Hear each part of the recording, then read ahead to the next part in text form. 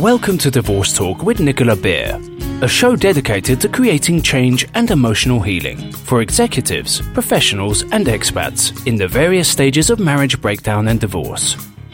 Discover insightful strategies to better manage your personal affairs and learn secrets to creating more happiness, love, and success in your life today.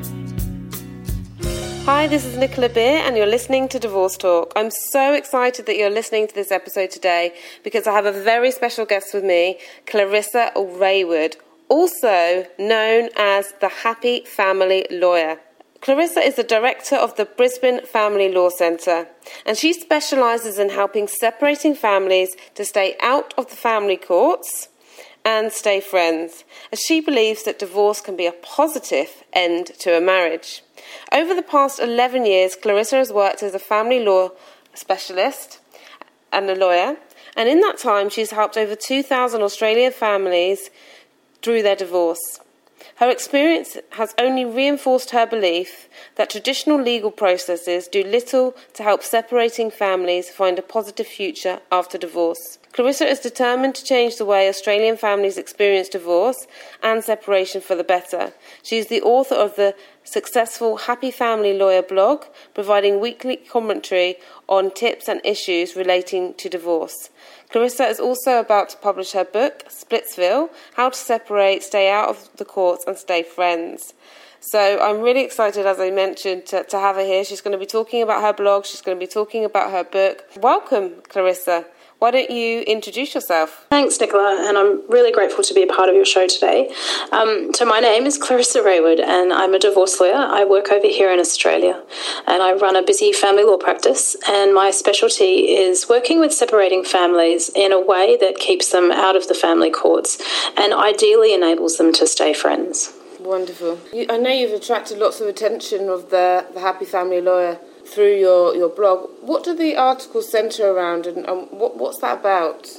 So about almost 2 years ago, I was having a bit of a moment in my life where I wasn't really enjoying the work that I was doing, and I was struggling a fair bit with it. And I don't know how it was that I started or even heard about blogging, but it was a Saturday night, I remember that, and my family were all asleep. It was quite late, and for some reason I just thought, right, I'm going to start writing about this stuff and I'm going to start blogging.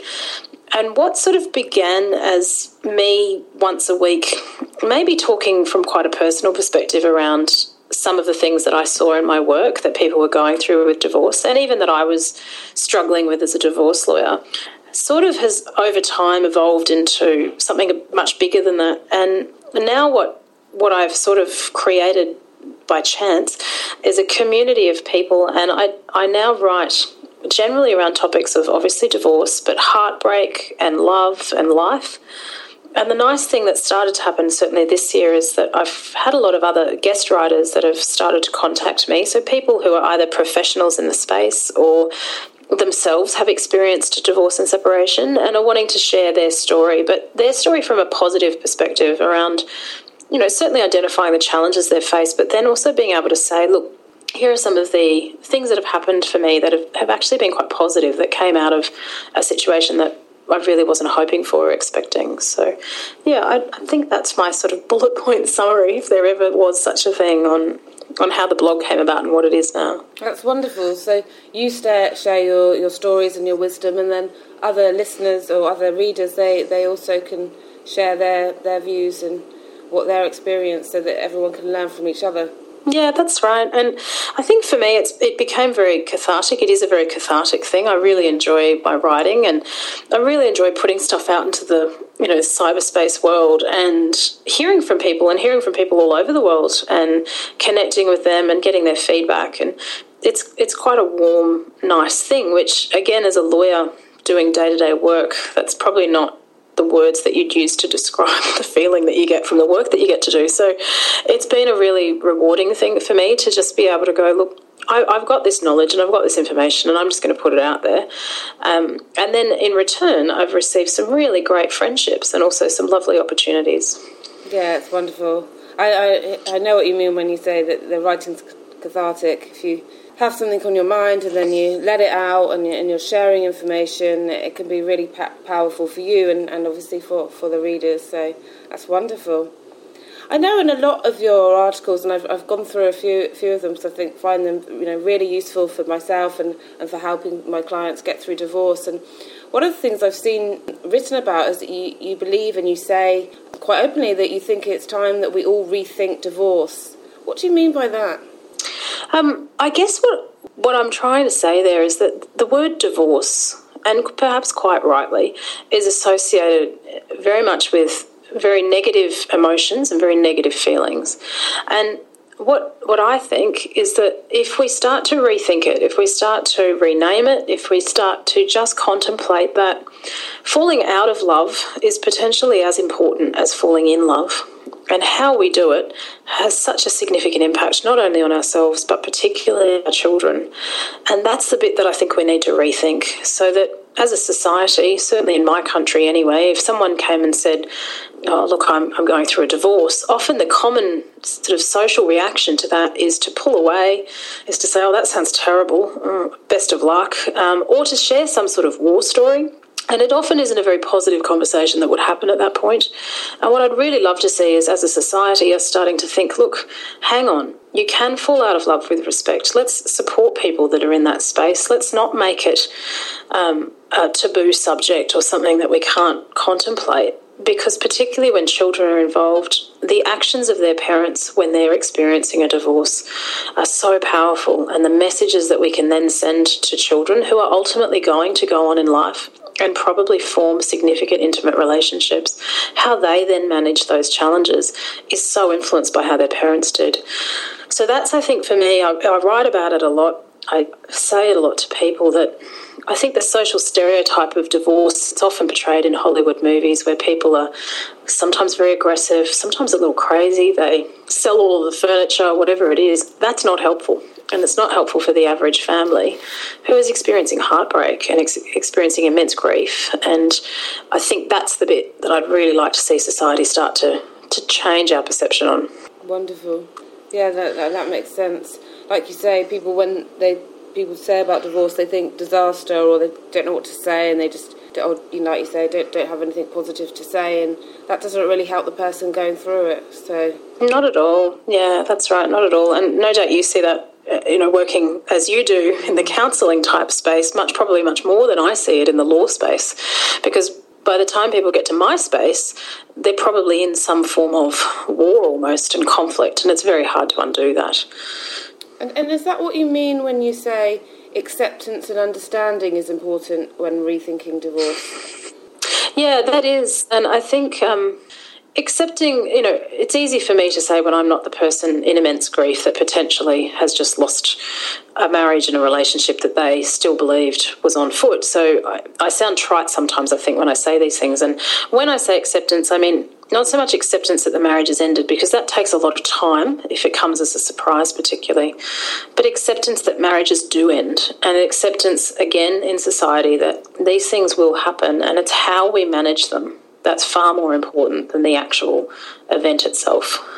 Yeah. And I know that a lot of my listeners and some people that when they come to me for coaching, they don't believe that divorcing amicably and divorcing peacefully and keeping good friendship is possible. And so, do you feel it's possible? Obviously, this is what you blog and you write about. Have you, is it possible? And is there any cases that, in the celebrities or cases that you can talk about? Yeah, look, certainly it absolutely is possible. That's what I will say from my work. And when I'm talking about this sort of stuff, I'm not talking about relationships and families where there is risk or violence, I must say. I'm talking about the average, as I call it, the average person that's in a relationship and then they're coming out of that. What it takes to maintain a respectful and amicable and dignified divorce process is an awful lot of courage, because I think when you're facing conflict and you're facing challenge, sometimes it's easier just to be angry, and sometimes it's easier just to be a bit vengeful. It is actually much harder to walk the higher road, to really pause and to think about your actions and to slow down. It takes a lot of energy and a lot of effort. But where people do it, the future impact of that is amazing and wonderful, particularly, again, when children are involved. And this, I think it was the year before last, when it hit the media with Gwyneth Paltrow and Chris Martin, and this wonderful phrase of conscious uncoupling suddenly came into our, dialogue. And it was something that I think certainly family lawyers, and I'm a collaborative family lawyer, those of us that practiced in the collaborative sphere sort of went, yeah, of course, this is something that happens quite a lot. The beautiful thing about the Gwyneth and Chris story is that, they named it. They gave it this kooky name, and that made it quite palatable to certainly the media and then the masses. And seeing people like that are obviously very well known, being able to come out and say, look, actually, we separated many months ago. You guys didn't know because we've managed this internally. We've done this ourselves. We've respected our own privacy, and we're now telling you many months down the track that this has happened, and now you can also respect our privacy, particularly our children's. I think that was really powerful, and it gave certainly someone like me who practices day to day in this area a way of opening a dialogue with clients and saying, look, you probably heard about these guys in the media, and this is what they're doing, and the sort of ethos that sits under what they've done exists in practice such as collaborative practice, which is all about working out what is actually important to a family and then fitting the law with that, as opposed to the other way around. Yeah, and I noticed that's one of the things you pride yourself on when you work with clients, that you first set goals with them and plan the divorce around their life. I mean, that's certainly what I do as a divorce coach, but I'm surprised that you do that as a lawyer. So how does that work, and what's your approach to clients? I think one of the great things that's come out of writing is me asking a lot more questions than I would have ever done before, and working in this space for a number of years now, you learn yourself.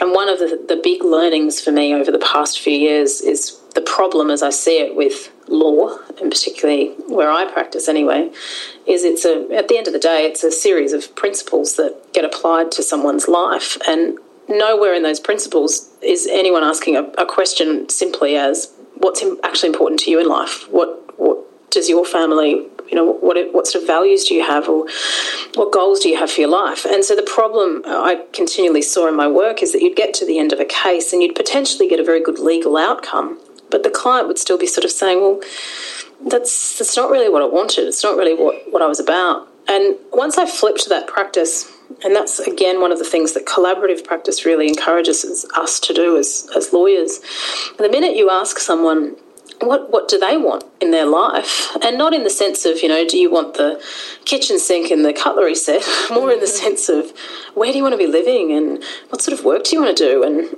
how do you see your children's lives working, and what do you want for them when they're 22? Do you expect that they'll go to university? Do you want them to travel? What genuinely, what sort of life do you want? The minute I ask people that question, I get some really beautiful answers, and I really get an understanding of what sort of person they are and what is actually important to them. And then I can step back as a lawyer and say, okay, well, what legal outcomes could I potentially work with and achieve for you that might actually meet those life goals? And I'm finding that, perhaps no surprise to anyone, that then people are walking away from their legal process as much as you ever can in a legal process anyway, with a sense of achievement and a sense of, okay, this was well thought out. This did align with what is important to not only me, but my children and even my former spouse. And I then am able to move on into my future in a much better way. Yeah, that's wonderful.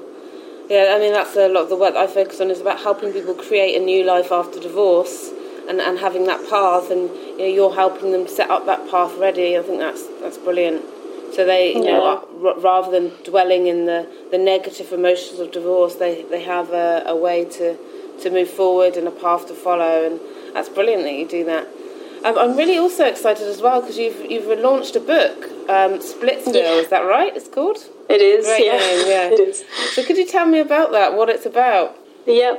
So, my book is called Splitsville, How to Separate, Stay Out of Court and Stay Friends.